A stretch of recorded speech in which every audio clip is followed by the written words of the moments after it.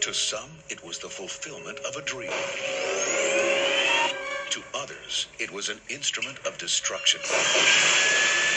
A creation that could change the course of history. It was stolen from my factory. Where's the package? This is the FBI! What do we tell the president?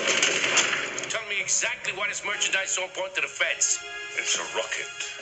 A rocket? Ow! What? What's the matter? I don't know. It's something under the seat. Oh, my. What are we doing here? What are you supposed to do? Is it a bomb or something? No. I wouldn't touch that if I were you.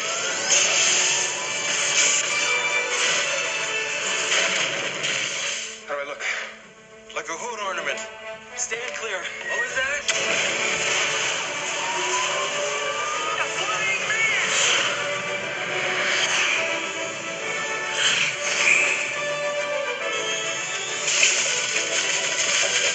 Big gopher.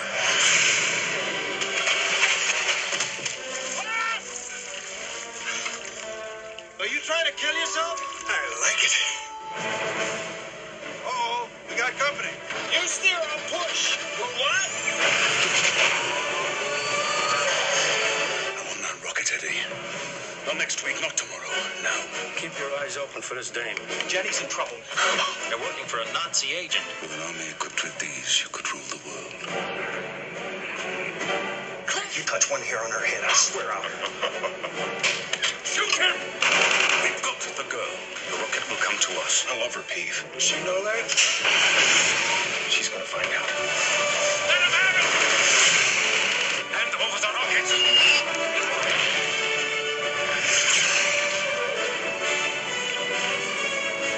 The Rocketeer. Go get him, kid. To infinity and beyond. It's the Pop Culture Historians. My name is Ryan Ritter. I have Jimmy McShane on the line. Jimmy, besides me mixing media there, how are you this fine evening? I'm doing quite well. How are you? I'm good.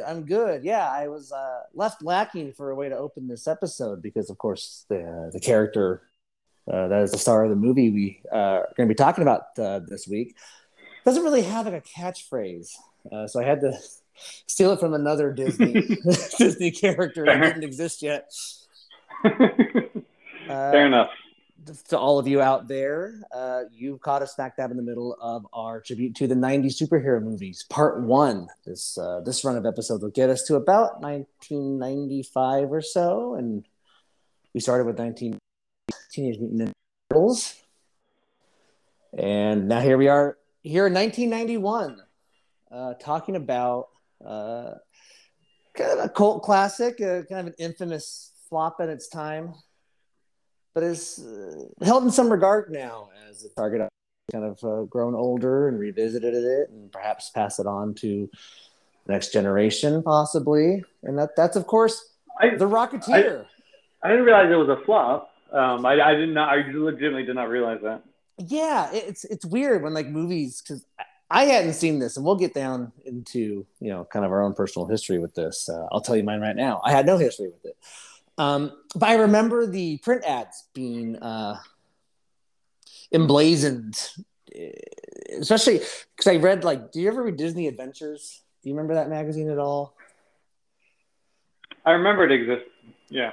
Yeah, and since this was a Disney movie, they would have ads for it, and when it came out on VHS and stuff, it'd be on. So I knew what it was, but I didn't see it. And 1991, there's still time. If you didn't see something and it didn't have any cultural foothold, it kind of just came and went, and you don't think about it anymore.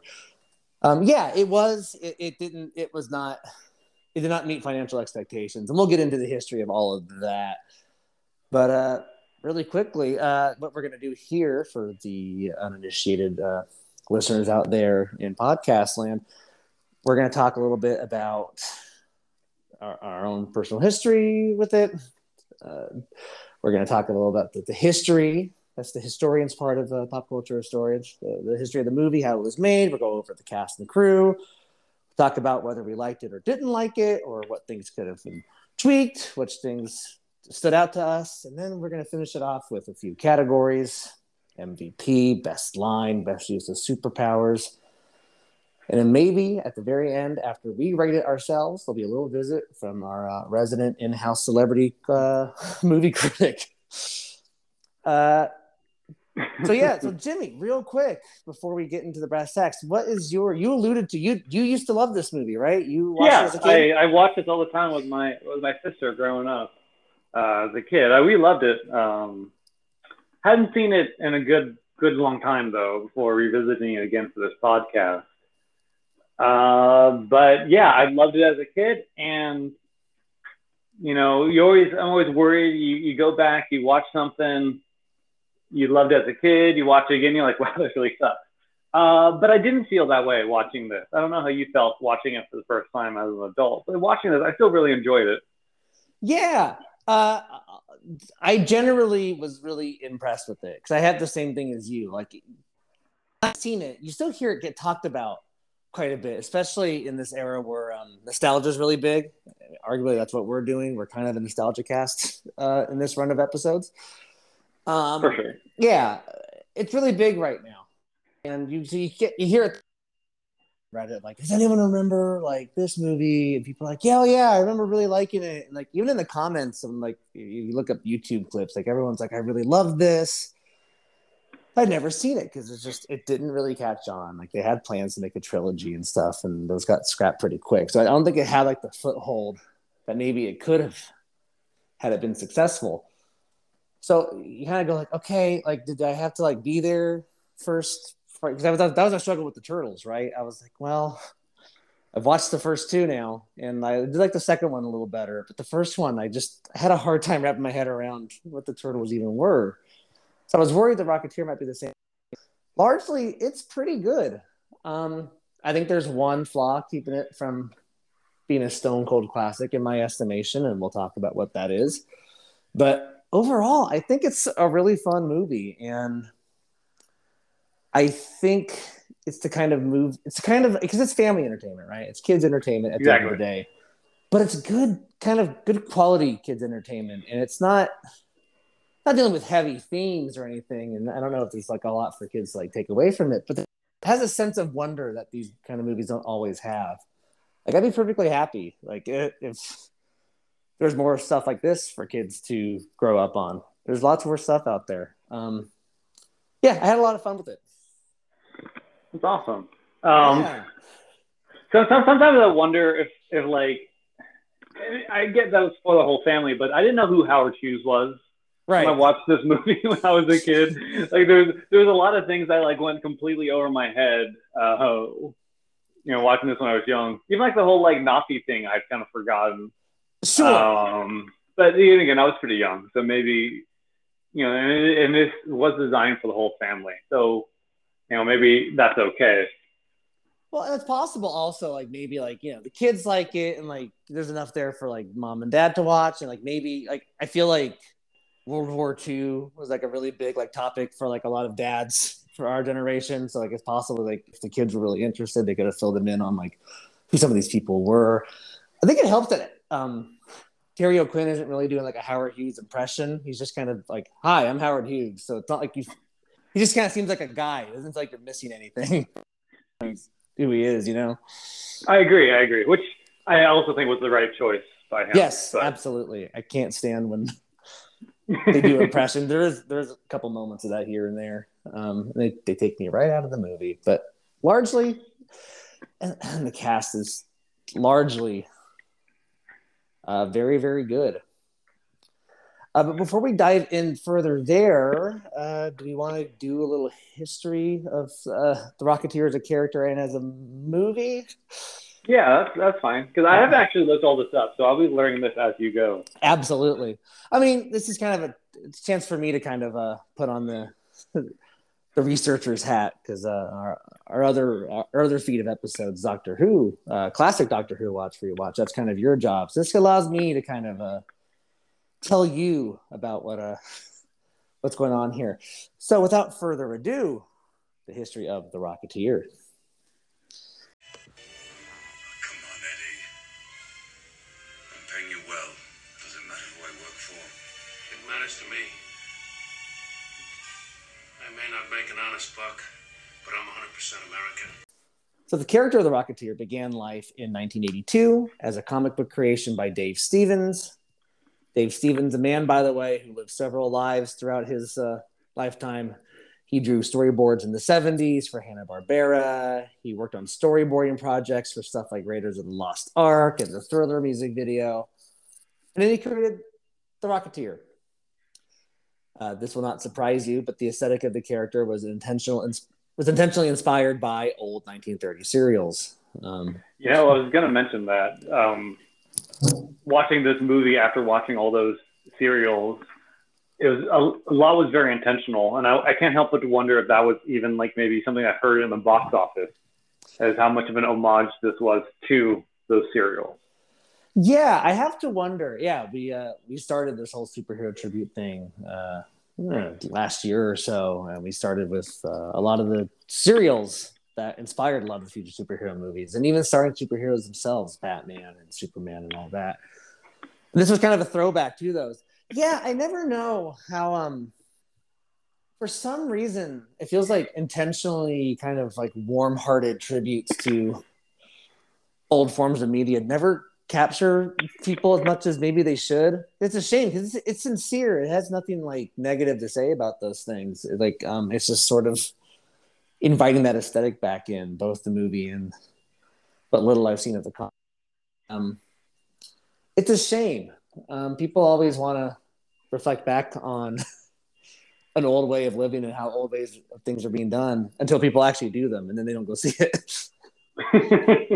Yeah, it's like crazy. Same thing happened with like Sky Pilot, right? Like that. Of course, that was also Tomorrow. That's the Jude Law thing. Yeah, the Jude Law thing, right? Of course, that was also done all green screen, so I guess it was kind of a combination of a throwback and something new. But yeah, for some reason, like you said, everyone talks about wanting it, but then when it's actually done, no one wants it. It's weird. Yeah. I don't know. I think people don't know what they want, and when you listen to the fans too much, you get a really bad product.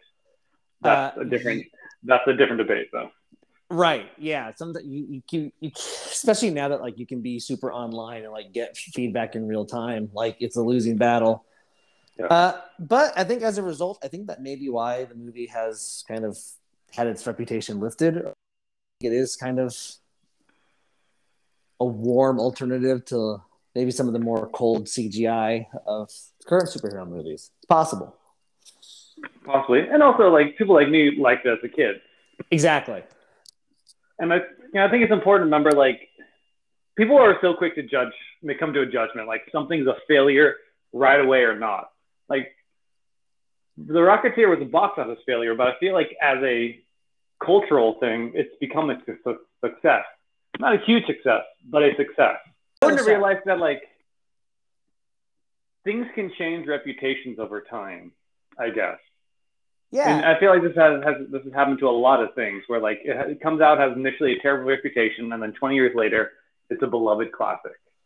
Well, I have to wonder now too, something that we haven't talked about too much, but I think it's now starting to rear its head a little bit. We talk about the lasting impact to the genre that all these movies that we talk about have.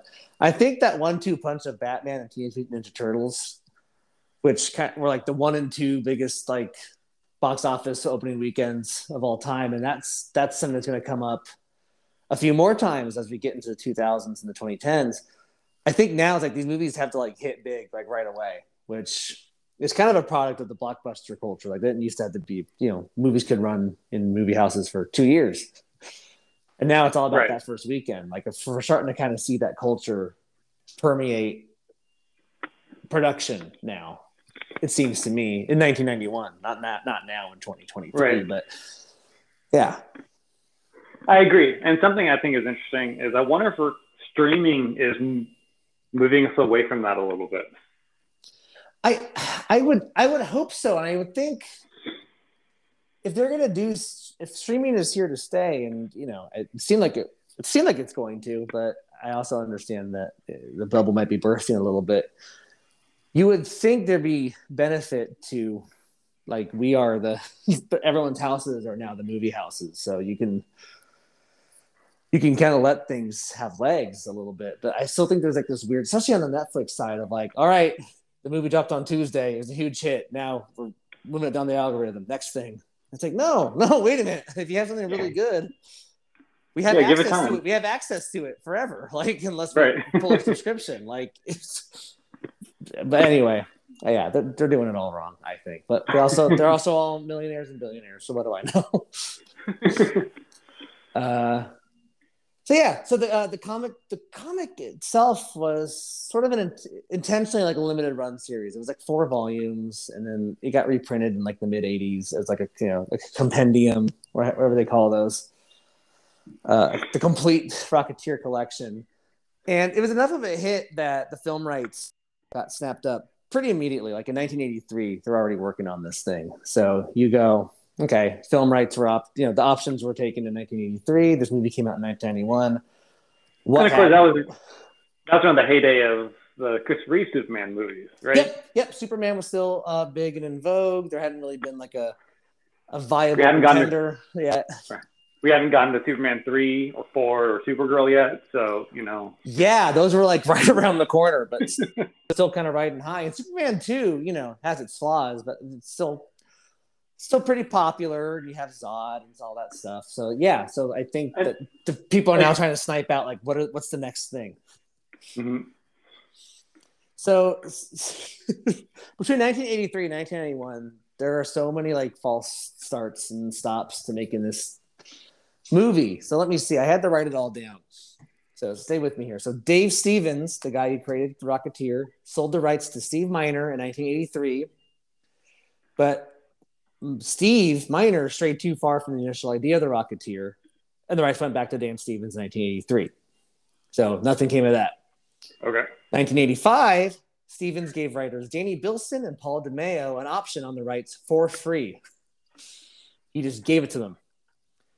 Then worked together to come up with an idea to make it like a low-budget black and white movie that was like a 1% homage to old 1930s serials. They were just going to do it.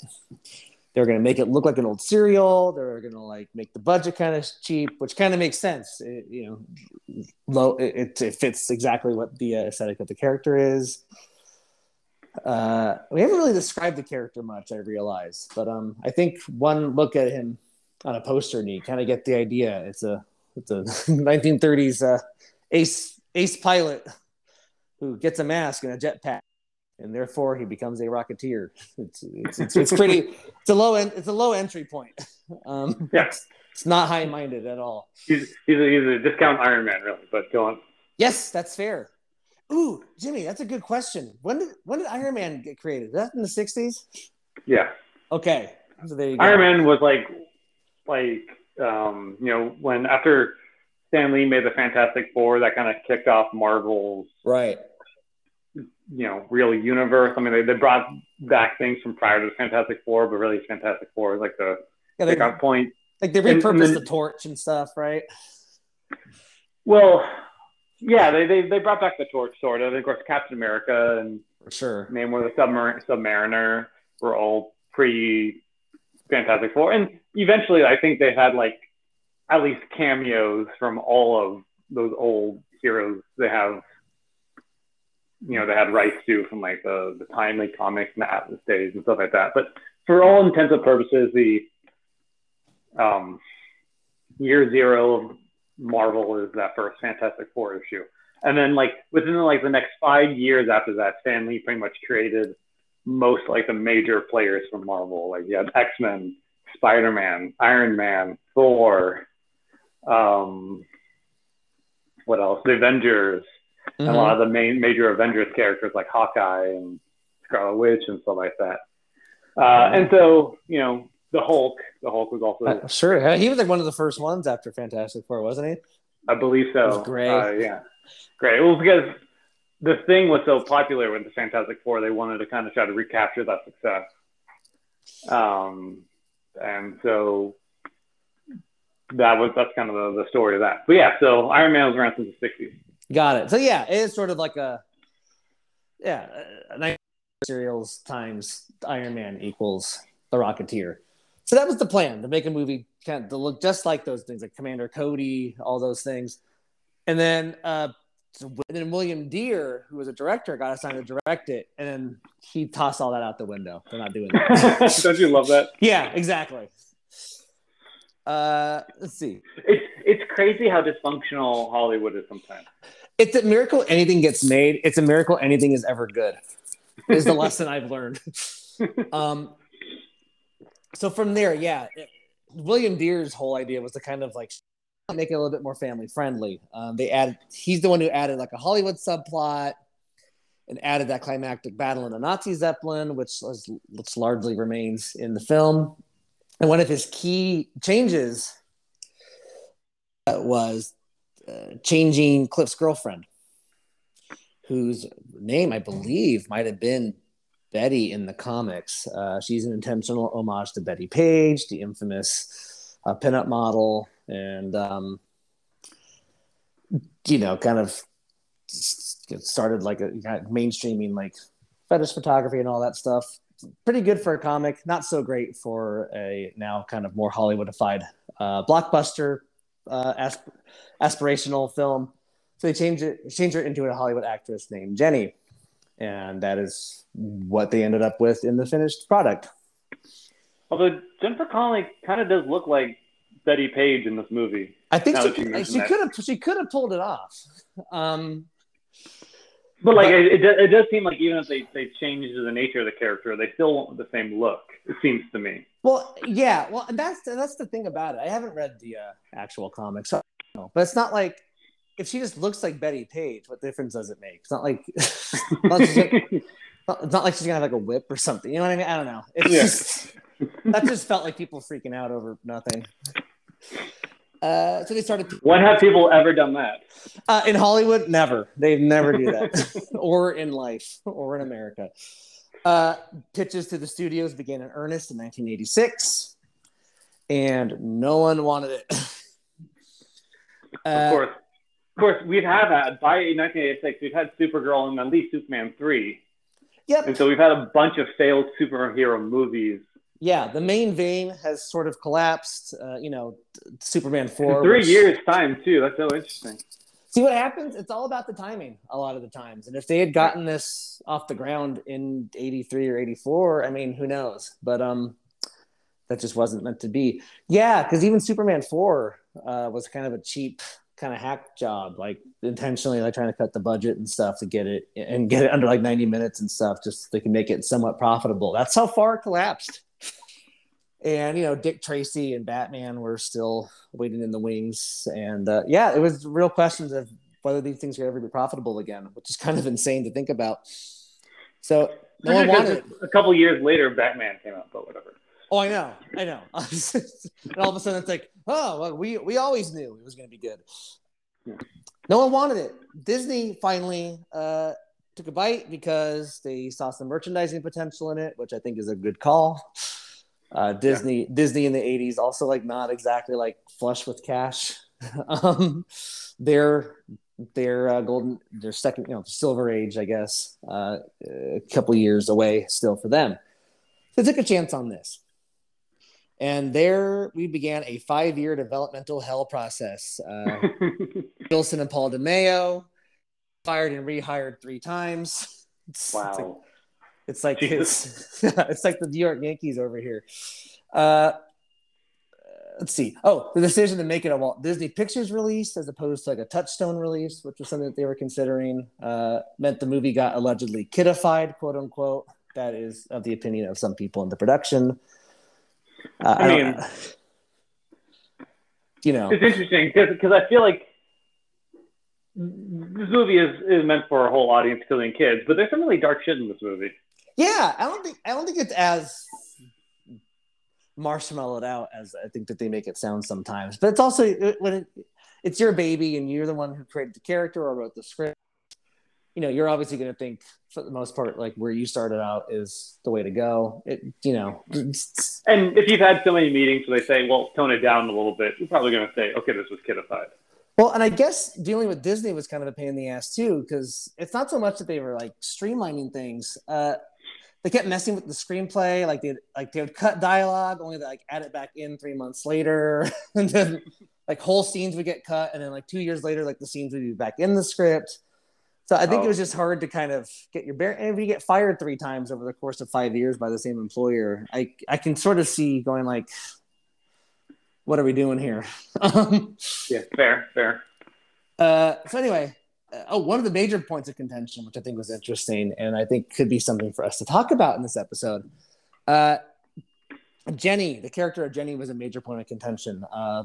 The writers were really concerned that she was becoming too much of a damsel in distress. Whether or not that was fixed or made worse in the finished product, we will get into. Finally, all of this delay caused William Deere to drop out.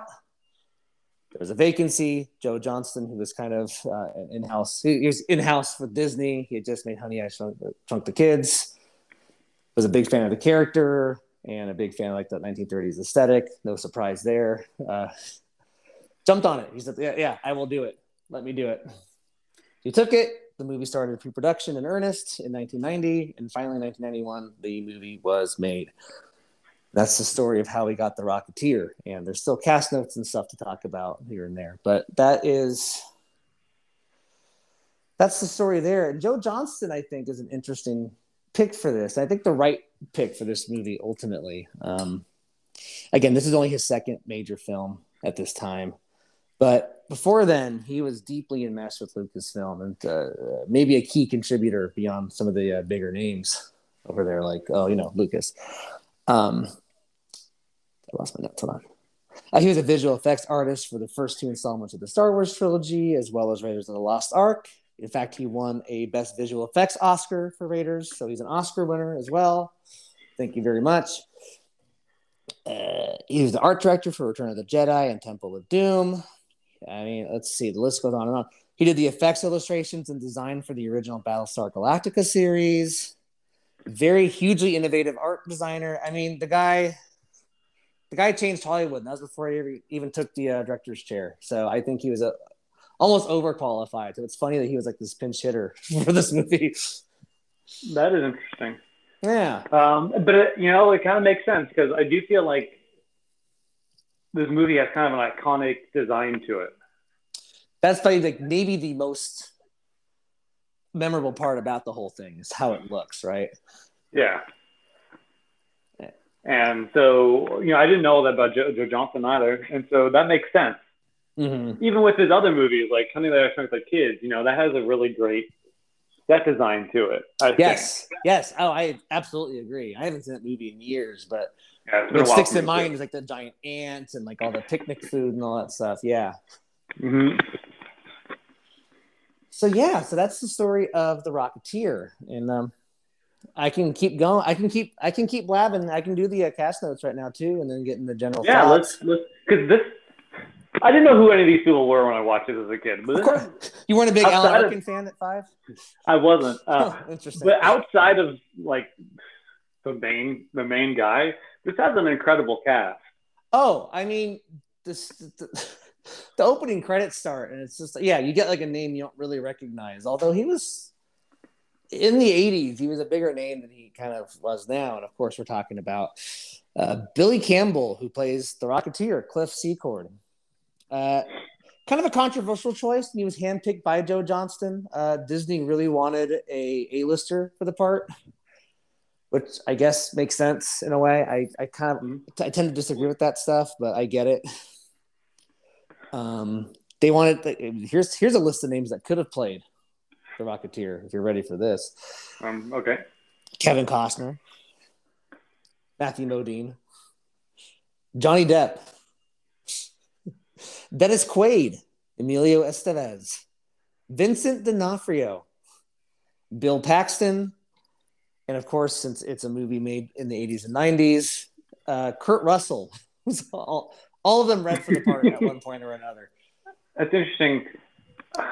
Normally I'm kind of in the mind of like your main character shouldn't have had to be a lister, but I didn't really like his performance in this movie. No, so he is the one flaw. Not that he's not atrocious, he's not bad, but we talked about with Superman, there was sort of this, I mean, they read every single person on the face of the planet for that role. I mean, I think literally didn't they read someone's like dentist for Superman at one point? I think so. Or something like that. Yeah. And they kind of landed on this theater actor. Of course, we all know is Christopher Reeve now. He's one of the most famous people in Hollywood when it all is said and done. But he was kind of a nobody. But they surrounded him by a bunch of huge heavy hitters. I mean, Marlon Brando, like, Glenn Ford, like Margot Kidder. These people were really well established in 1978. And I think that's a good template to work off of, because you can kind of become like this kingmaker with your film. It's like, and introducing your new favorite actor. Right. Surrounded by all these major talents. But the catch to that is they have to be really good. I don't think that Billy Campbell is really good. He's fine. He's fine if he's a supporting character. Yeah, if he had like a smaller role as like the Rocketeer's friend or something like that, he could be kind of charming, maybe. Yeah. But there's a lot of heavy lifting here. I don't know that he's up to it. I mean, his big thing before this was he played the part of Luke Fuller on Dynasty, and I not having watched Dynasty, I can't tell you if that's a major role or not.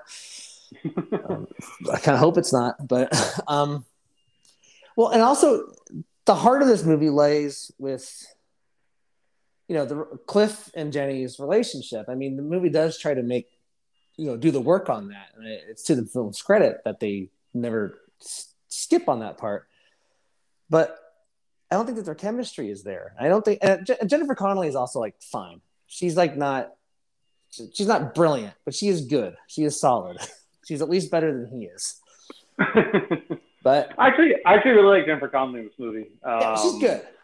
I think there are other people who like drew my eye more, but like she gets it done, and like and that there's no shame in that. But I think that the stuff with them together kind of falls flat, which is ironic because they dated for 5 years after this. Like they met on the set of this movie. That's funny. Could have fooled me. But yeah, it's again similar to The Flash. It's hard to like not be a little jaded that Kurt Russell didn't end up with this role. He would be great. Flash Gordon. Oh, I mean, Kurt Russell is Flash. He would have been perfect for Flash Gordon. He would have been really good here too. Johnny Depp, I actually think would have been really good as well. I think in 1991. In 1990, that would make some sense. Yeah. Yeah. Maybe not now. But yeah, a couple of these are a little. I mean, D'Onofrio is kind of a strange choice. Yeah, but something to keep in mind is like Vincent D'Onofrio looked a lot different back in 1991 than he did here. I know it's easy to remember. You think of him as like the Kingpin or like Men in Black now, or even like in Full Metal Jacket. But sure. Have you ever seen him in Adventures in Babysitting? Never. He's in that, and he looks more the part there than how you think of him now. Got it. I bet he read like right after Full Metal Jacket. That's my guess. Maybe I'm wrong. When was Full Metal Jacket was like 87, wasn't it? Something like that? Oh yeah, maybe it had been a little later. 87. Yeah, Full Metal Jacket's 87. But you're right. Yeah, but he's the one kind of. I think he's what keeps it from. I always feel bad. Like not that anyone is going to care, but I always imagine like being part of like a project that had some legs and kind of this moment in time that changed your life for a while, and then you listen to like someone talking about it 30 years later and going like, yeah, you were bad in it. You're the one reason no one like it's like man, but you have to wonder if you almost want to roll the dice and see if any of the other people had taken the role, if that would have improved it at all. I think it's worth doing. For some reason, the one that's sticking out in my head right now is Dennis Quaid, and I'm not sure he would have been good in it or not. Actually, I think he would look the part. He would have looked the part. I don't know. Something about Dennis Quaid. Yeah.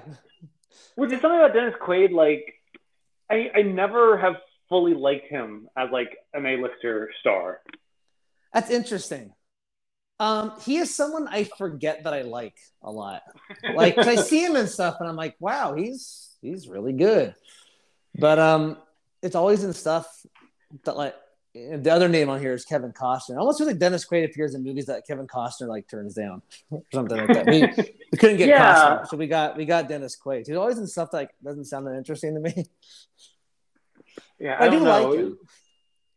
He's fine. This is a really weird tangent we're going on, but yeah, he's fine. But like, I don't know, something. Every time I watch a movie he's in, I'm like, he's fine, and I can't like point to anything where I'm like, he wasn't good in this, but I never really feel it. I feel like he kind of just plays himself in different situations.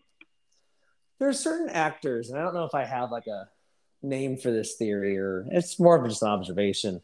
Like there's certain actors that like I like in my heart. Like I can't figure out like what the thing I saw him in that I liked him in so much because I see him in stuff. I'm like, he was surprisingly kind of bad in this.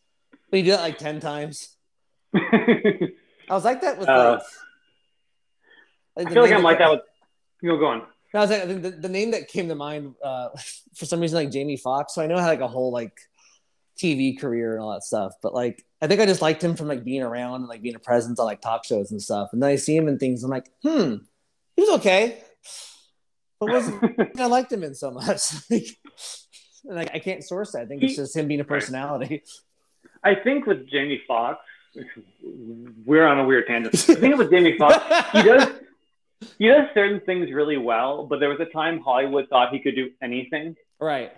Because he was Ray Charles and did a good job in that movie. So, because when you look at him, in Amazing Spider-Man 2, he's terrible.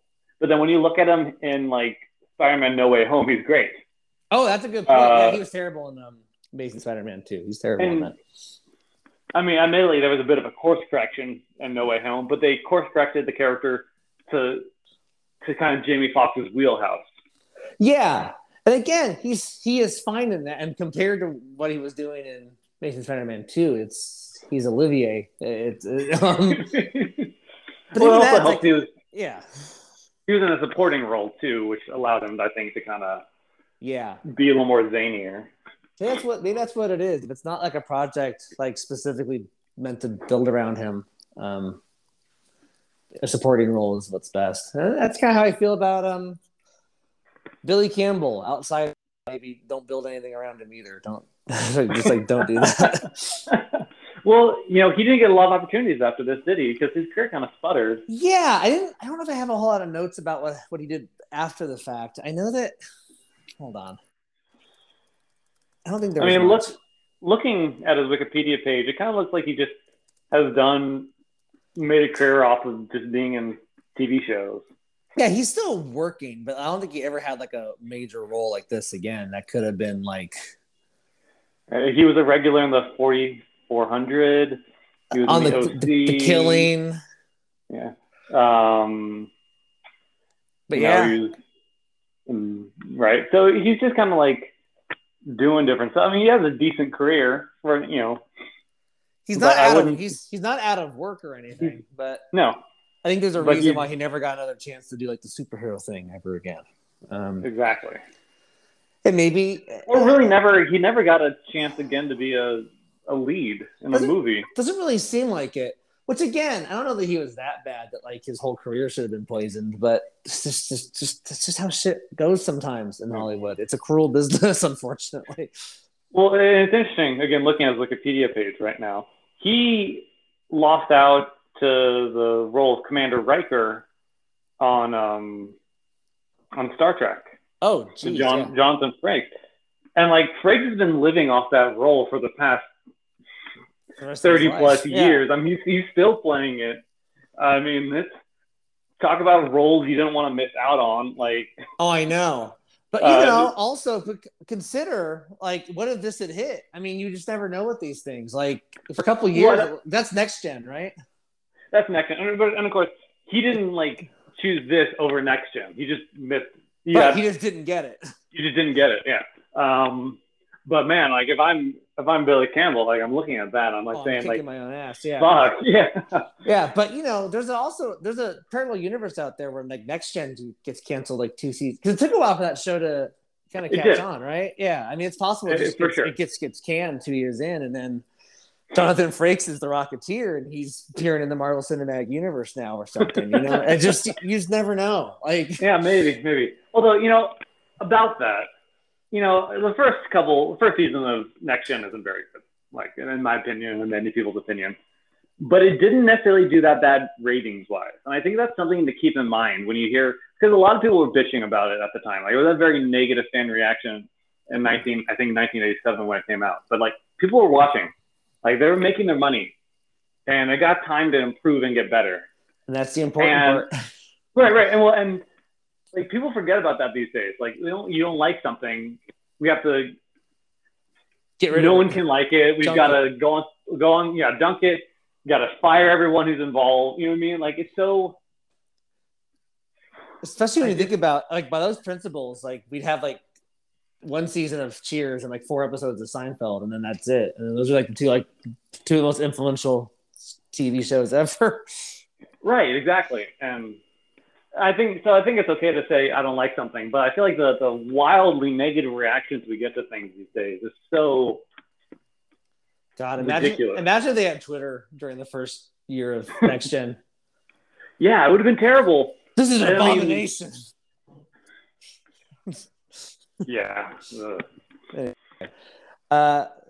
Billy Campbell's this was kind of his career peak, but someone whose career I think arguably her peak was yet to come. We've already mentioned her, Jennifer Connelly.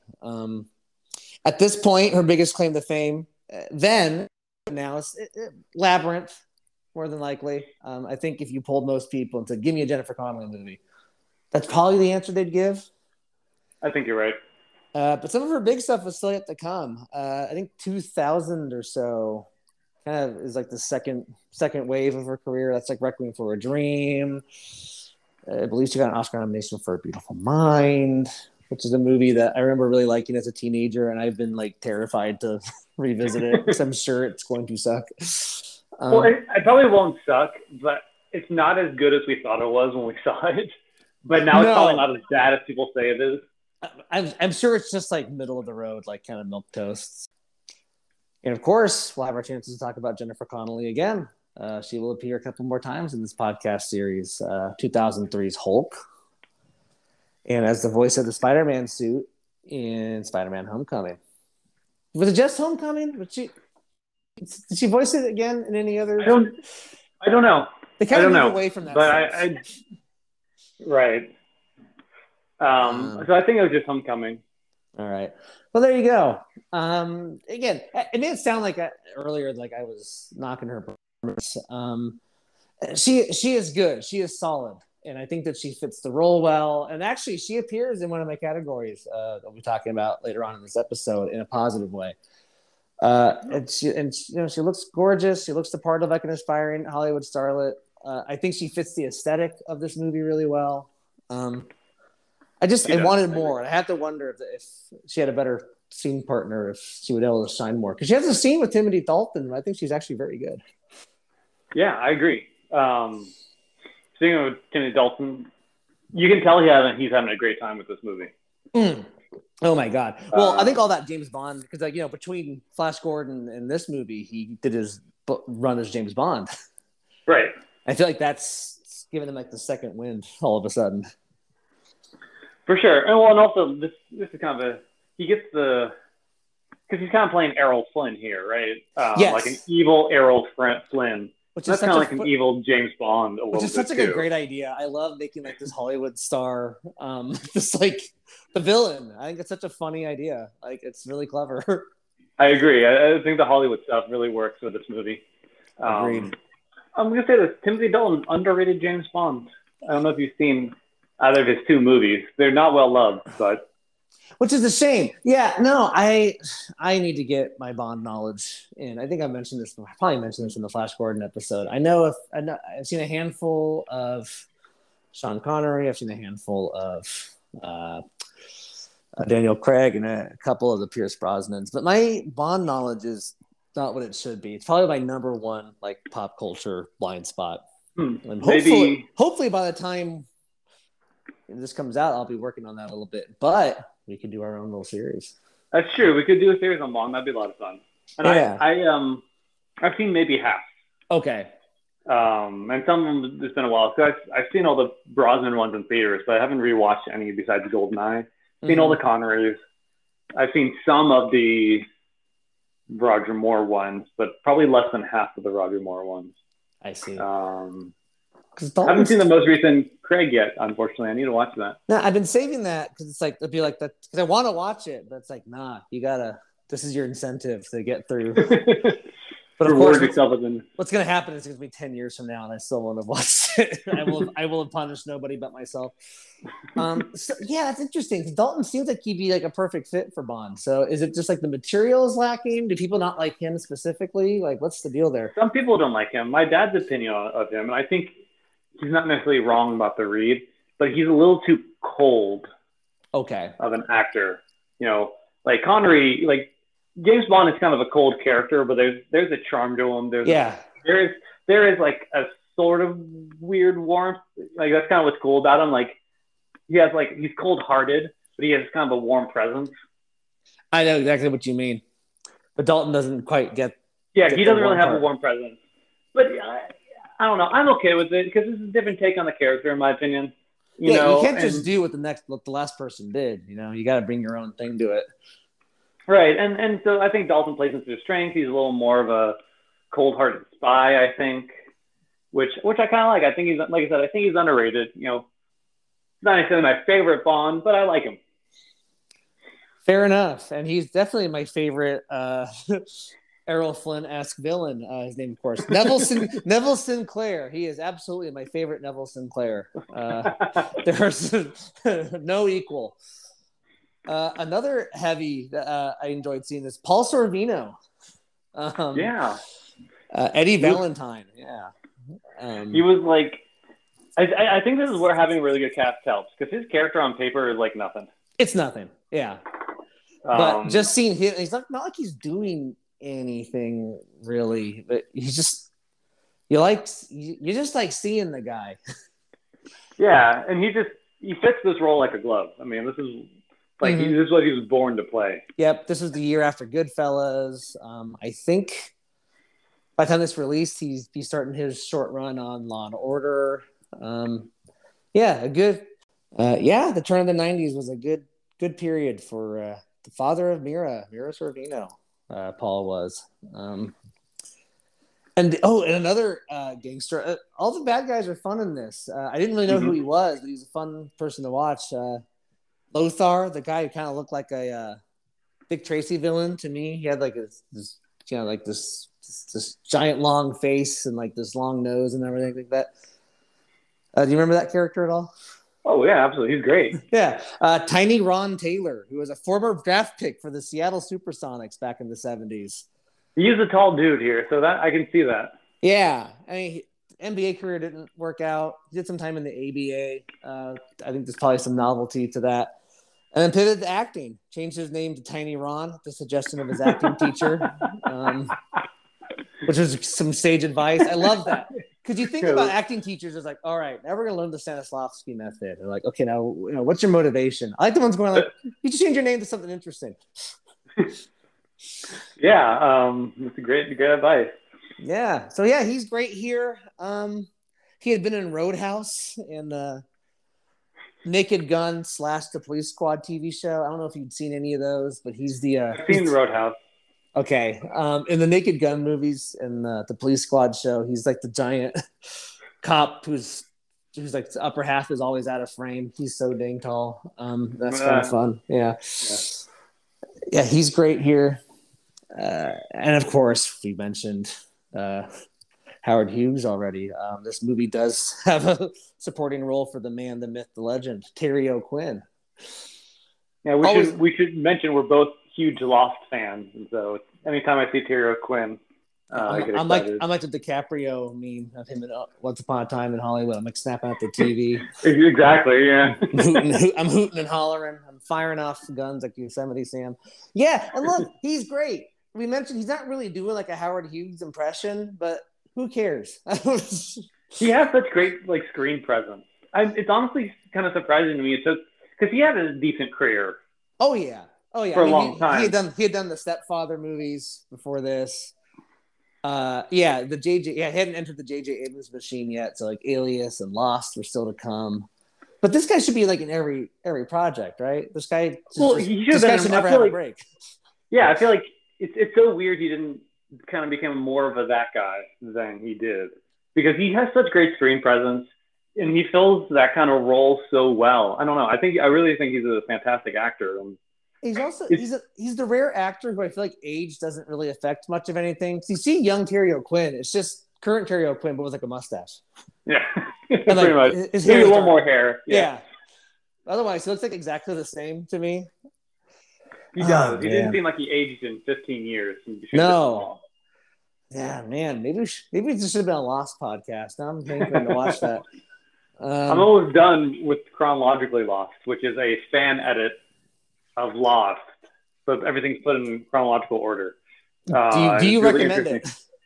If you're like a huge Lost fan, I think so. I think it's interesting to see things put in chronological order. It kind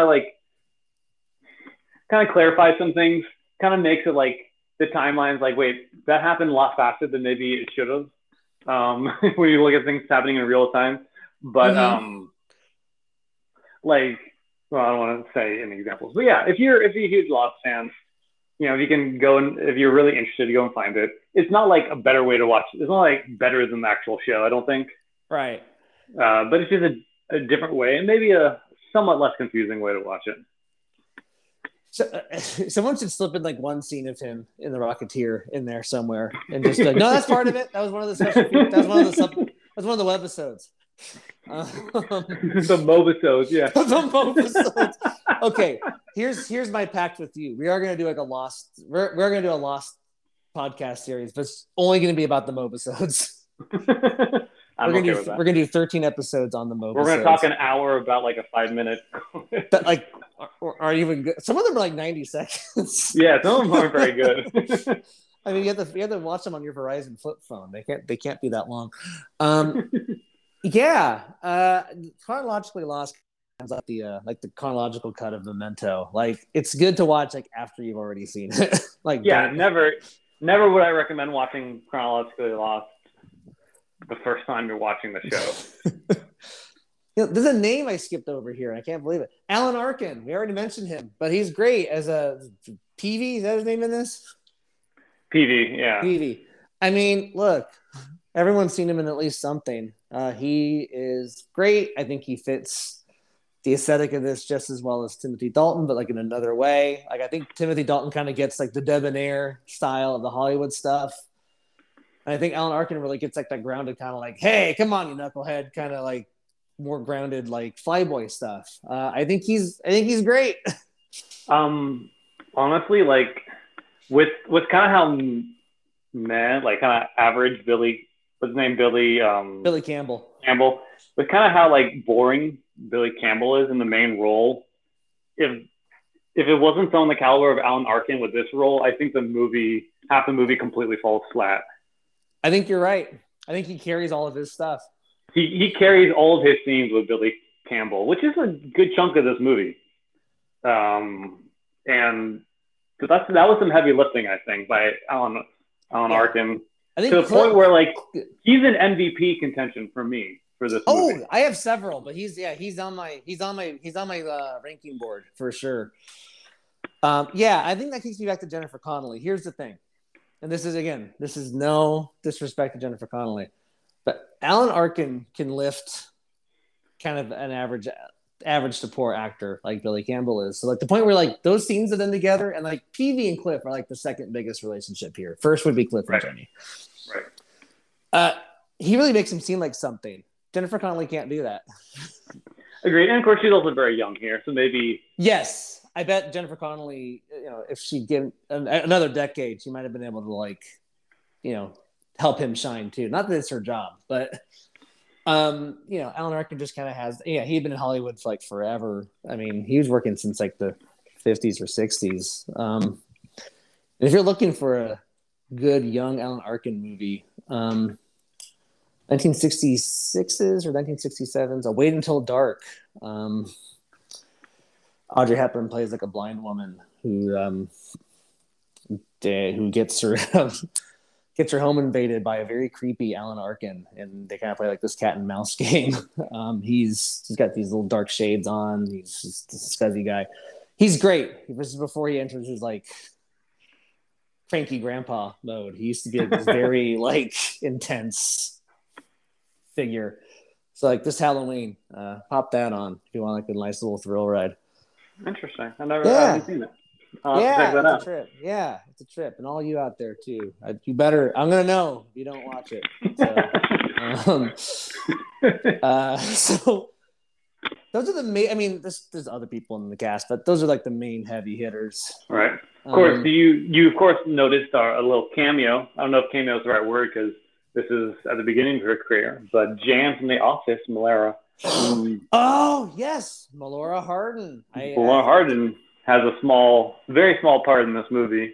And it's always fun going back watching these movies and seeing those actors. Yeah, it was a trip that Melora Hardin in this movie. It's kind of funny to me for two reasons. One, she looks exactly the same.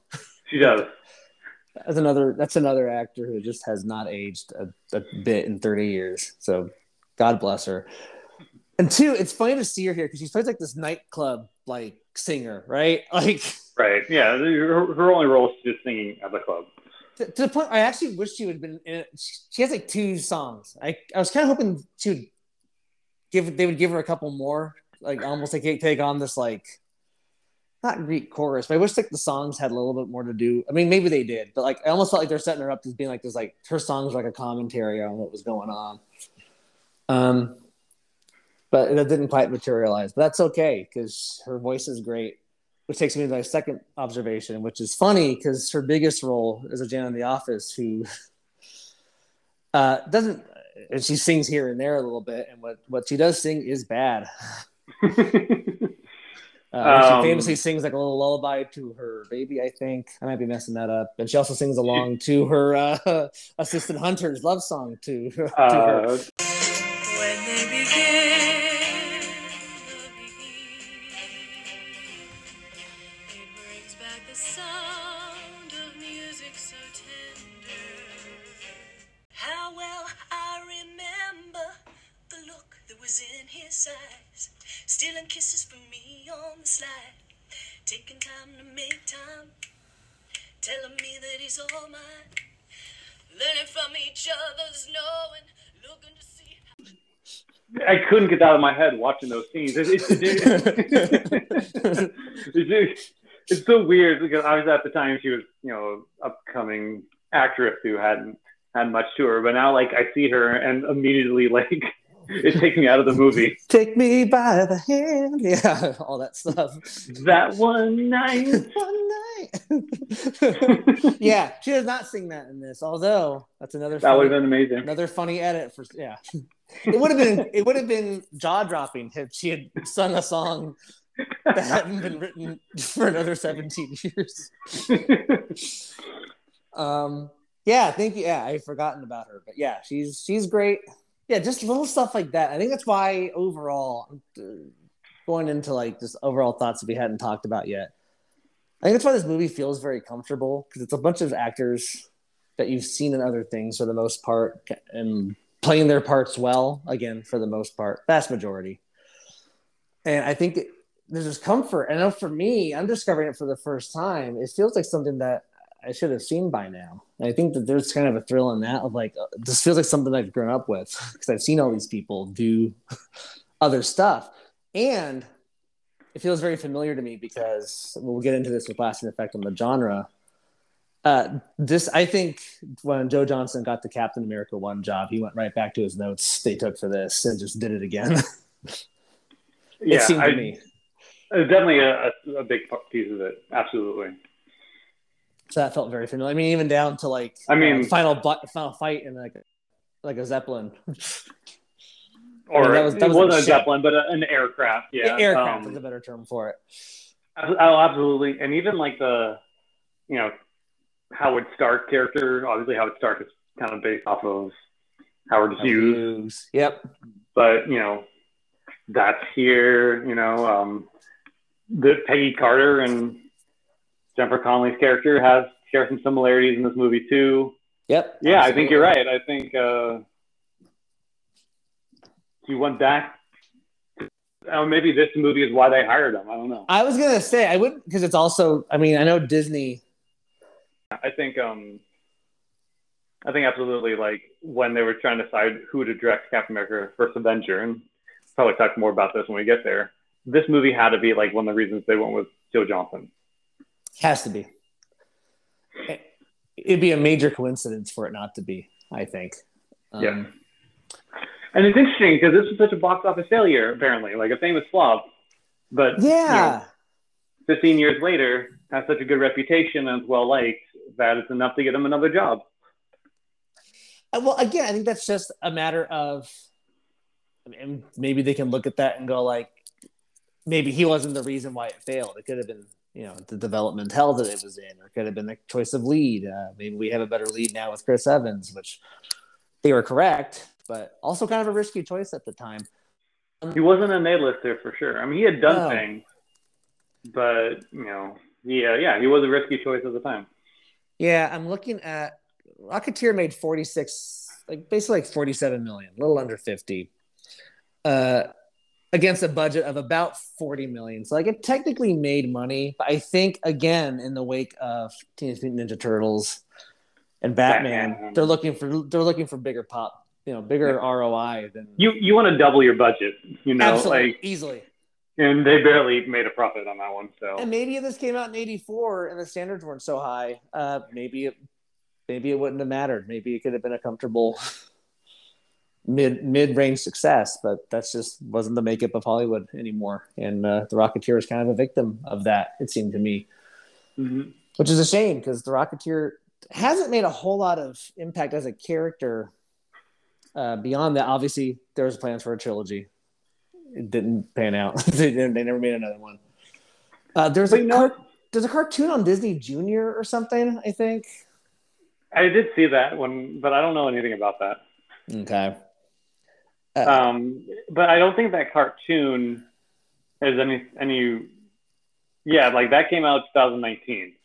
Yeah, and that's that stars like a little girl who's Kit Secord, and who finds the jetpack and the Rocketeer and all that stuff. Don't find the Rocketeer, like the helmet. I mean, right. There were plans at one point to include the Rocketeer in the first episode of What If, Marvel Studios' What If. Oh, that would have been cool. Yeah, but that didn't pan out. There is a planned reboot/sequel that's been worked on since 2016. History kind of repeating itself there a little bit. But you know what? Yeah. I didn't need a sequel to this. No. The story was over. Yeah, I mean, it wrapped up. The character went on a journey. You didn't need the jetpack anymore. I didn't need a sequel. This is good. Mm-hmm. Now, if this planned sequel comes out, which I do have to mention, is being produced in part by Blake Griffin and Ryan Khalil.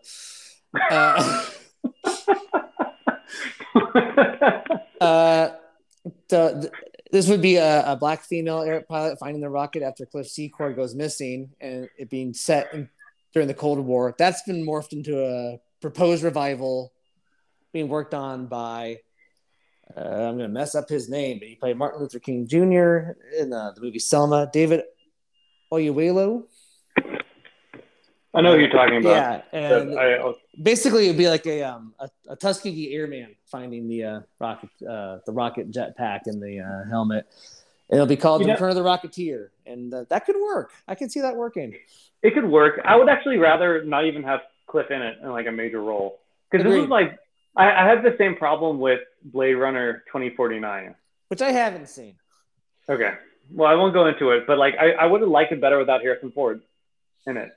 Harrison Ford was great in the first one as Deckard. He wasn't even bad in this one, but I felt like Deckard's story was over in the original Blade Runner, and I liked Ryan Gosling stuff in the new Blade Runner, and I just didn't. Yeah. I don't know how to. Yeah, I just didn't like the. You don't have. It's okay to have another story take place in the same universe. You don't have to bring back all the characters. I agree. I mean, I think there's a reason why maybe the most successful in the eyes of the public Star Wars, like Disney Star Wars movie, is Rogue One, which doesn't star any of the original characters. Right. I agree. Mm-hmm. Or even like Star Trek Next Gen, right? I mean, they had cameos from the original cast, but like it lived and died on its own for the most part. Exactly. So let's see. Yeah, so that those are the cast notes. And we kind of got into general thoughts throughout all of that. Are there any thoughts that you had on it before we jump into the general categories? Because it's a fun movie. It's really fun. I liked it. Yeah, it's what it fulfills its goal of being fun family entertainment, right? It's nothing heavy. Nazis are bad. Nazis are Hollywood's favorite punching bag because they were pretty fucking evil. Historically speaking, they were really fucking awful. Like, that's not really a bold statement. So, but also they work well for villains in movies like this, where you can just have like a super evil person, you know what I mean? And just make him a Nazi is easy, but it works. And yeah, it's just kind of a fun family movie, and I like it a lot. Yeah, and super well directed, and the cinematography is great, and the art design and art direction is also really, really good. You can tell Joe Johnston or whoever at this point. I mean, I like to think most of the look is because of Johnston, a guy whose frame of reference is art and design. A lot of this movie looks great. A lot of the sets seem period accurate, but with like a touch of whimsy. You get that 30s serial kind of homage throughout without feeling it's not plotted like a 30s serial, which is very good news for the movie because some of those plots were not great. More television-esque than anything else.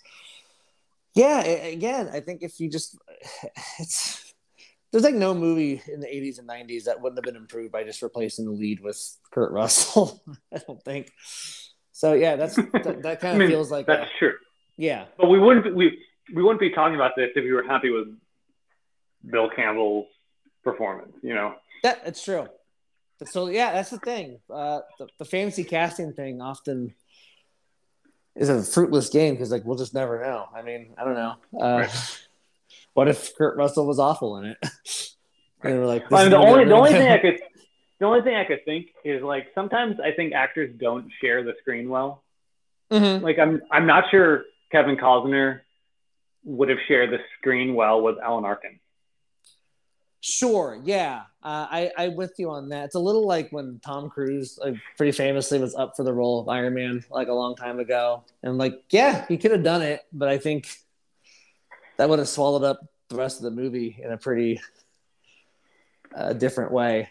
So yeah, who knows? Maybe Costner is well, we don't have to talk much about Costner. He's fine. He's a good actor, but he's just a little full of himself. He is, and I do think. No, I agree, and that's kind of what I mean. Like, yeah, when part of acting, of course, I'm not an actor. I know you have, but like part of acting is how you interact with the other actors around you, and I feel Costner all he cares about is what he's saying and doing, and I feel like he's not always responding to what the actors around him are doing. But, I mean, the old adage is acting is reacting. Yeah. Costner doesn't do that. Or maybe not as well as he should, given his status. No, I think he's very aware that he's an A-list movie star, and right, instead of just doing the thing. Which even Tom Cruise, I think, is a better reactor than Costner. But he is. Yeah. I think Tom Cruise gets a bad rap because of the terrible organization he's part of, being really fucking weird, and being really fucking weird. And so that's fair. But I think, I think Tom Cruise is actually a great blockbuster movie star. It's often been said, but I think it's true. He's probably the last one we have. Probably. Maybe Clooney. Maybe. I don't know. I don't think. Much. Clooney, he's made his money, and he only acts when he has to now. I think. Sure. Even then, I feel like he was more dramatic than he was action. That's fair. Well, we'll have our opportunity to talk about Clooney. We will litigate that soon enough. We can just jump into our superlatives here, and then we can rate the movie. We'll see what our celebrity critic has to say, and then we can blast on out of here if we want to. Just to kind of set the table here a little bit. This is where we give out. Some superlatives, pretty close to what we do at our end of season wrap ups with our Doctor Who and our superhero serials. But we do this for each movie individually as well. And I don't want to give them away. Why don't we start with? Let's start with best use of superpowers. It's a part of the Rocketeer we haven't talked much about. He's a pretty lo-fi superhero. He's not really endowed with anything outside of the jetpack and like the mask, I guess. He's kind of more Batman-esque in that he's just kind of using the suit to enhance what's already there. Mm-hmm. So this is I'd be curious to know what your pick was for this. I don't know. Okay, well, my pick was actually the last we saw of the jetpack. Okay. When he has to give it to Timothy Dalton to save Jenny, right? And so he takes off the gum, which is kind of a running, not joke, but thing. I don't know what the right term is. It's a running gag. Yeah. It's a running gag, yeah. And so because it was his thing, he would put chewed up gum on a plane for good luck. So he put chewed up gum on his rocket pack, and then he got a bullet hole in it, so Alan Arkin put the gum in there to plug the hole, which is great movie logic. Right, absolutely. Someone's mouth can destroy this thing, but like super hot jet fuel, it's resistant to. But whatever, it's a movie. I'll take it. Yeah. And so like at the end, doesn't bother me at all in this context. No, same. And so he takes off the gum. He secretly, right? Takes off the gum, gives it to Timothy Dalton. Timothy Dalton flies away and blows up. And I'm like, I like that as the ending for that character. Yeah, no, it's fitting. I went with I kind of like the Rocketeer rocketeering through that dumbwaiter in the restaurant. Do you remember that at all? Yeah, he's blasting through that. Yeah, I like that too. Because there's something about obviously the Rocketeer does his best in open skies, right? So something about him having to navigate, even though you don't really see it, just the idea of him having to navigate through a tight space with the rocket felt very thrilling. Even though I don't know if the movie made as much of it as they could have, but I think that was a very impressive move and a very clever way of. I agree. In fact, I would argue that the sequence in the restaurant was a better climax than the actual climax we got. It's possible. It's definitely possible. A moment you wouldn't see today. See, here's the thing. I could see this movie being made exactly the same way. There's nothing really objectionable. I think the one thing, I think they wouldn't do 30s Hollywood if they made this now. I think they'd age it up to the 60s or 50s Hollywood. I think potentially. That's all I've got for that category. I don't know if this is accurate or not. I agree, because this is a harder one to pick because it's an homage to old cinema, but there wasn't too much in there where you were they would never do that today. The only thing that stuck out to me is I'm not sure they would do this today was at the end, the mobsters working with, Neville Sinclair, and then the mobsters find out he's a Nazi and turn on him at a point of patriotic pride. Oh yeah, right? That's right. I personally don't mind that, but I'm not certain you see that today. No, it is kind of funny. That kind of reminded me of a 30s and 40s serial too. Oh, absolutely. At the end, Captain America goes buy war bonds or something. Absolutely, it fits the aesthetic of this movie perfectly. And like I said, I don't necessarily mind it, but I could definitely see that being cut from the script today. I also wonder if they'd avoid the implication of a Hollywood star being a Nazi. I wonder if they'd avoid that altogether. But in the 50s, make him a communist, right? Oh, there you go. Yep. Yep. Rocketeer throughout the years. I could see In fact, they could easily, if they want to include a Hollywood subplot in the proposed sequel, that would be perfect. Yeah. Hope they're out there taking. Blake Griffin, you taking notes? Let's go with best line. What do you have for your best line? This is tough because the script is fine. The script isn't anything memorable. Sure, yeah, I'm with you there. And I was kind of it's kind of tough to pick one, but I eventually went with one of the ones that like stuck out in my head the most. And there was one or two, but after Jenny's been kidnapped by Neville Sinclair, and he kind of like wooed her to kind of like get her information about Cliff and everything. So she's like, everything about you was a lie. And Neville Sinclair, in perfect like over the top acting by Timothy Dalton, says, "It wasn't lies, Jenny. It was acting." It wasn't lies, Jenny. It was acting. That was on my short list as well, but I went with another Timothy Dalton line. He's screaming at some of his compatriots there, and he goes, "I think this line really shows the character's specific type of vanity." And he goes, "Who are they going to believe? A cheap crook or the number 3 box office star in America?" I know. Who do you think they'd believe? A cheap crook or the number 3 box office star in America? I agree. That was good. Yeah. Another one I liked was Alan Arkin. Like after he puts on like the helmet, he's like, "How do I look? Like a hood ornament." That's pretty good. How do I look?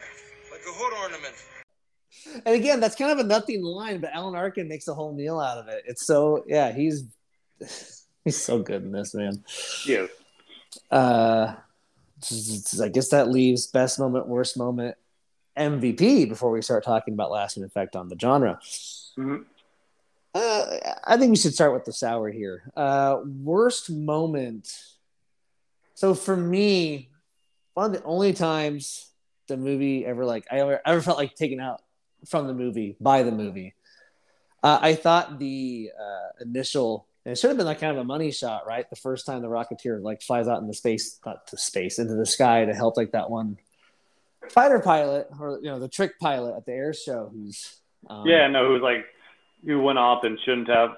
Yeah, and we should set the scene, right? Because he's running late. The Rocketeer has to like do trick shows because he's in debt to a guy.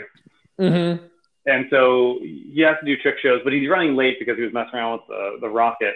And so his kind of friend who has like PTSD from World War I decides to take his place in the trick rocket, but he can't he can't fly anymore. Like he shouldn't have done it. Yeah. And so it was a bad idea for him to do this, but he did it because someone had to do it. And it's supposed to make this lesson for Cliff, and so here's this moment where he's able to kind of like save him because this friend with PTSD is going down and it's not going to be good. The whole air show audience about to watch him die. And so up into the air goes Cliff Secord. He's now becoming the Rocketeer. And the flying effects in the daytime look bad. And the moment kind of deflated. And you could say, Ryan, it was the early 90s. Come on. Superman flew in the daytime and it looked fine. In the first couple movies, it looked fine. Those kind of deteriorating too. So I was disappointed by that. And it should have been like a really powerful moment. And instead of sitting there going like, there's the green screen. Yeah. That's fair. Although I guess I was more forgiving of that than you were, but maybe because I have some childhood nostalgia in those scenes. Sure. And also there's not a whole lot else for me to pick on too. So it stood out to me.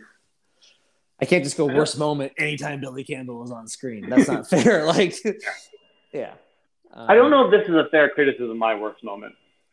Okay. But one actor we didn't talk about was John Polito. Oh, yeah, I know John Polito, yeah. But we didn't talk about him before. He's in this movie. He's had a solid career. He had a small role here, but important because, he's the guy who the Rocketeer owed money to. Mm-hmm. because owed money to and had to do shows for, right? And so everyone's looking for the guy with this rocket, and they rightly assume that Bigelow, his character, knows who it is, and so they send Lothar to go talk to him, and he like tells him what he wants to know, and it gets folded in half. And for me, that even though they talk about this movie being kidified, that didn't fit. I thought that was like maybe that felt like a dark man. Yeah, it did. Like, because first of all, like it's campy, but it's the character still died, and you got fooled like a launch. I mean, it felt totally weird, especially since they don't do it again. Because like Lothar folds him in half, right? Yeah, and he had kind of folded. He had really messed up the guy on the hospital bed too. And I understand, like, I don't know, the fact that they took a character, like maybe not the most likable character, but one you had gotten to know, and they just like had him murdered in this grotesque fashion. They kind of played it for a joke, but they also wanted it to be somber. I don't know. I just felt like that sticks out to me as a bit of a misstep. Like, I don't think he needed to die. Agreed. I don't think his death forwarded the action any. He gave up the information. I had forgotten about that, and I think that is a testament to it not fitting in with the movie, because it feels like a different production altogether. It doesn't even feel particularly like 30 serial either. Like, no, it doesn't. And so I don't know. I guess that would be the worst moment for me. And I guess maybe the justification is that's kind of like when the heroes realize, like, holy shit, this is real. Like, someone just died. Right, but it never happens again. It never happens again. I don't know. I think that whole gunfight at Phoebe's house sufficiently did that. I don't think they needed to actually kill someone for that sobering reality hit. Mm-hmm. That's just my take on that. But yeah, that was my worst moment. Yeah, with you there. But now we've gotten the sour out of the way. Let's do the sweet. Best moment. What did you have? Mine was that restaurant sequence. Says you strap it on your back and... I'm sorry. You idiot. How clumsy of me. Go and get someone to clean this up. Yes. They built up a lot of the movie to it, and I thought it was great. The stuff between Jennifer Connelly and Timothy Dalton, and then Billy Campbell. That was one of the few scenes where I actually like his performance as the waiter. Mm-hmm. I thought he was genuinely funny when he's good to wait on them. And then, like, you know, you have, like, he's the Rocketeer in this confined space. He's having trouble leaving, and eventually just goes through the roof. Also, in consideration for one of my favorite lines, but I have to tell you this, Jenny. I'm the Rocketeer. Who? Haven't you been reading newspapers? No, I've been really busy at work. Yeah, that's good. I love that. So I thought that whole sequence was really good. And like I said, I felt that was even like a stronger sequence than what the movie ended on.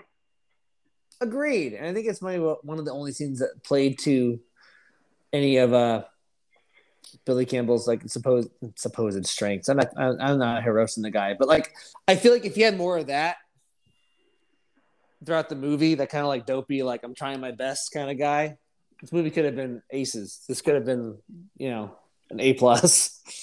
They only get it in fits and spurts here, and that's a good example of it.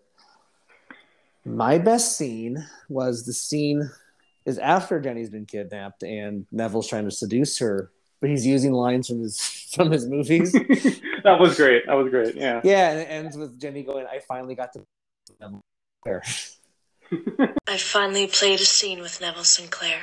It's clever. It's short, succinct. It plays to his vanity again. He thinks he's the shit, and she's not. She sees right through it. And it's a scene like that makes me go, you know, do we think we didn't really button this? Yeah, we didn't talk about this at all after teasing at the beginning. So but do we think she's too damsel in distressy? I think she could have done more, but I think scenes like that kind of help kind of cut through it a little bit.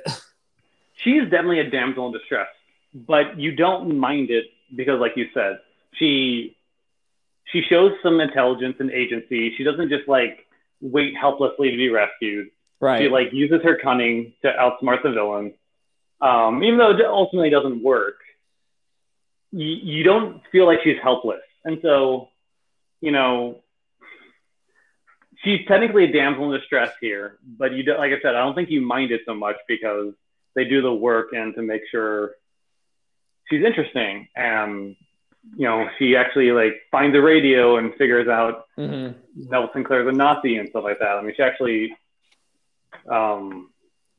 she does a lot more than your typical damsel in distress stuff. Yeah, and it takes a long time for the stress part to really kick in. For most of the movie, she's just like a gal with like aspirations and, you know, a life. Yeah. Absolutely, yeah. So I get why they're concerned about it, and it's probably a far walk from how she's portrayed in the comics, but I don't know. It didn't seem particularly so there you go. But was it good enough for her to win MVP? We're going to find out right now. I guess I'm going first. MVP. So, yeah, there's lots of options here. I think Terry O'Quinn didn't get enough playing time, but he's kind of an honorable mention on my leaderboard. I did mention Alan Arkin. Strong candidate. For me, though, it comes between two people. And it's Timothy Dalton and Joe Johnston himself for me. I think both of them kind of help set the tone of this movie, maybe more than anybody else. I do wonder, maybe in a way for me to break the tie, I do kind of focus in on the fact that Johnston like personally handpicked Billy Campbell, which is also maybe like the movie's biggest attraction. And I'm wondering if that's enough for him to fall to second and give the gold to Timothy Dalton, who plays this Errol Flynn-esque swashbuckling wannabe number one star, has to settle for number 3, thinks he's hot shit, and just goes, I think I'll fancy myself a Nazi today. He plays that so well. I literally cannot imagine anybody else playing that role in 1991. And he's the one I look back on. Like if anyone said, "Have you seen the Rocketeer?" or if someone said, "I've never seen the Rocketeer," I'd be like, "You got to see it. Timothy Dalton's so good." And I think that's enough for me to give him the MVP trophy for me. Wow, interesting. I mean, yeah, great choice. You going Arkin here? I was going Johnson actually. Ooh. But your point about him, like,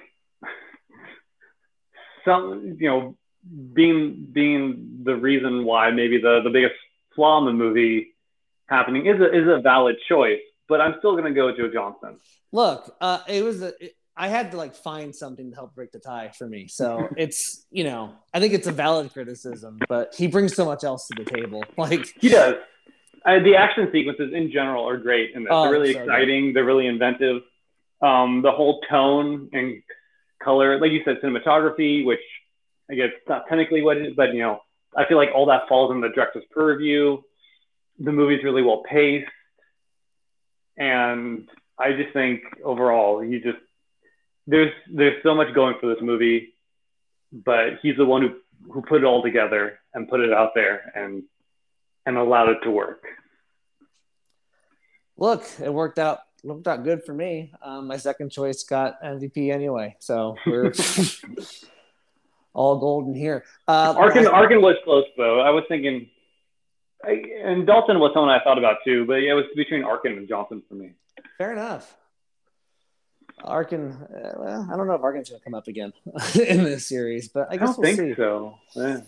Hey, lasting effect on the genre. We did talk about the fact that this is sort of like the kind of the Rosetta Stone for Captain America 1, which is a monumental in its own right. It did occur to me, this is now with what was their first one? This is the second box office bomb in the superhero genre for Disney, because Condor Man was Disney, wasn't it? Yeah. And that did nothing, and this made its money back, but nothing more. And of course, Disney's not going to get back in the superhero genre until they buy Marvel, right? Oh, that's what I was going to say. I wonder if stuff like this made them wonder, like, we just got to buy our way into the into the genre. We can't make self-produce these anymore. Maybe. I know, like it's like a 20-year lag between this and that acquisition, but I think there's a reason why they never tried again. And again, 90s Disney is weird because the animation side of things is like this golden age that we all grew up on. Live action stuff is a little bit more not so sure. So yeah, I think this has led directly to them just staying away from superheroes for a while. My personal opinion. Right. Though it's interesting because this being a box office flop, more or less, didn't seem to discourage studios from trying to make superhero movies with the old school aesthetic. We got The Shadow coming up. Yep. I would say the Joel Schumacher Batman movies. Yep. Which are still a little bit of ways, but they're still going for like an old 1960s Batman aesthetic. Mm-hmm. And so I do think it's interesting how this movie, despite not being a financial success, did seem to encourage Hollywood to kind of keep going at it. Well, I mean, I think at least in the short term. Yeah, it feels like a code worth trying to crack, right? Because again, people always kind of look back on old things with a little bit of whimsy, even if they weren't always that great. I mean, perhaps the 30s serials feel so comforting because the world was at war when those were being made. So it feels like I can see studios being like, if we can figure out how to like repackage the old as something new, we're going to make like $1 billion. But whether they're successful, it's a harder thing to do, I think. Mm-hmm. And it didn't happen here. Is there any other sort of like lasting effect that this movie specifically had on the genre going forward? It feels like it should have more of a footprint, right? But it doesn't really. No, it doesn't. That open-hearted whimsy and the wonder that some of the early Marvel stuff had, but again, that ties back to Cap 1 specifically. Right, which is maybe the Joe Johnson. Yeah, I don't know. Well, because I think you know what I think what it is like this doesn't. It's only technically a superhero movie. It's barely. There's no superpowers. Yeah. It's based off a comic. I feel like it's kind of here on a technicality, and maybe that's part of the reason why it doesn't have a bigger footprint in superhero movies, because like it's only kind of one. That's fair. It can only do so much, right? Right. Well, you've heard what we have to say, but what about our resident celebrity critic? I'm gonna guess Lenny gives it 2 stars. You may be right. This is where I pull out my box. My box. This is where I pull out my book, Leonard Maltin's 2010 Movie Guide. I think this is the segment officially called Lenny's Movie Corner, and there's probably like a jingle or something after this. I'll play right here.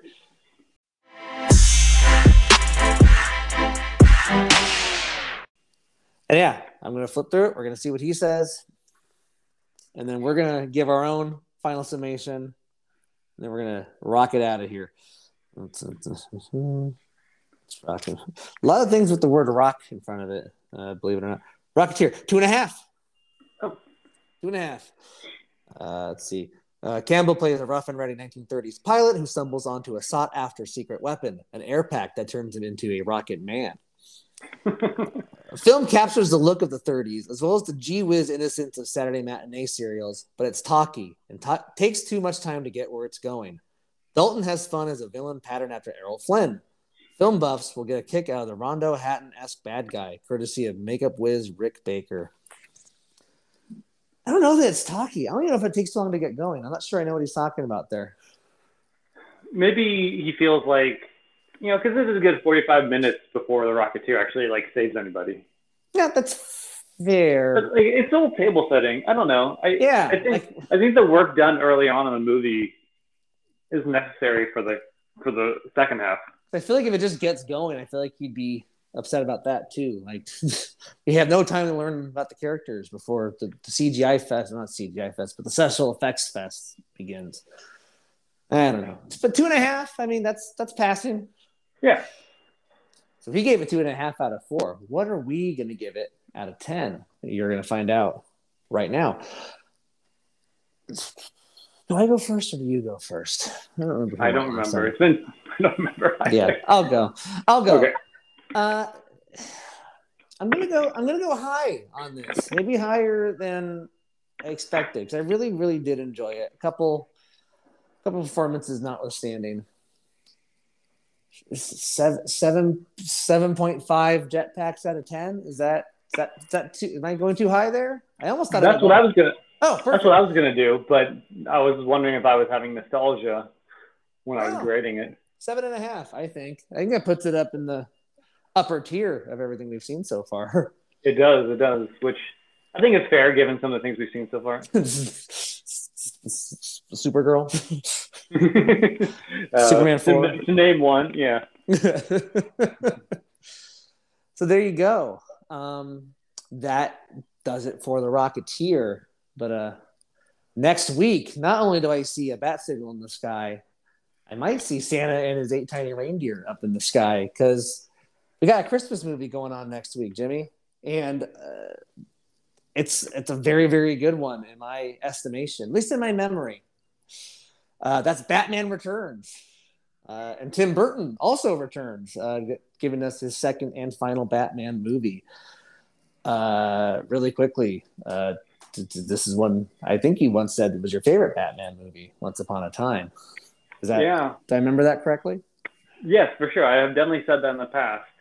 Did any of the Christian Bale movies top it since? I'm not sure. I have to think about that. But it's definitely one of my favorite Batman movies, if not my favorite Batman movie. It's definitely one of the more audacious Batman sequels, I think. And we'll see if it holds up. So get your winter boots out and wrap your Christmas presents and all that because Batman is coming to town, as is the Penguin and Catwoman.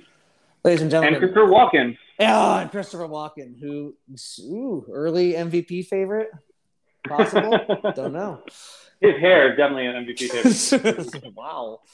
Ladies and gentlemen, if you like what you heard, you can find some of our other content, both superhero related and Doctor Who related, at our Instagram, Pop Culture Historians Podcast. You can catch us on Twitter, probably at the time of this recording, at PC Historians. We also have a website with an archive of our past episodes, Pop Culture Historians Podcast.wordpress.com. Life lesson for today. Keep the gum in your mouth. No one wants to see that. Unless you have a bullet hole in your extremely flammable jetpack, in which case then, that's a good point. It blocks everything, Yeah, just be aware. It's situational, right? Don't put it on your desk, right? Yeah, that's just gross. Someone has to clean that up. But if you're filling up a hole on your jetpack, that's a little more understandable. Pick your fights. And you'll be doing fine. All right, everybody. That's us. That's it for this week. My name is Ryan. That was Jimmy. See you next week for Batman Returns. Enjoy your week.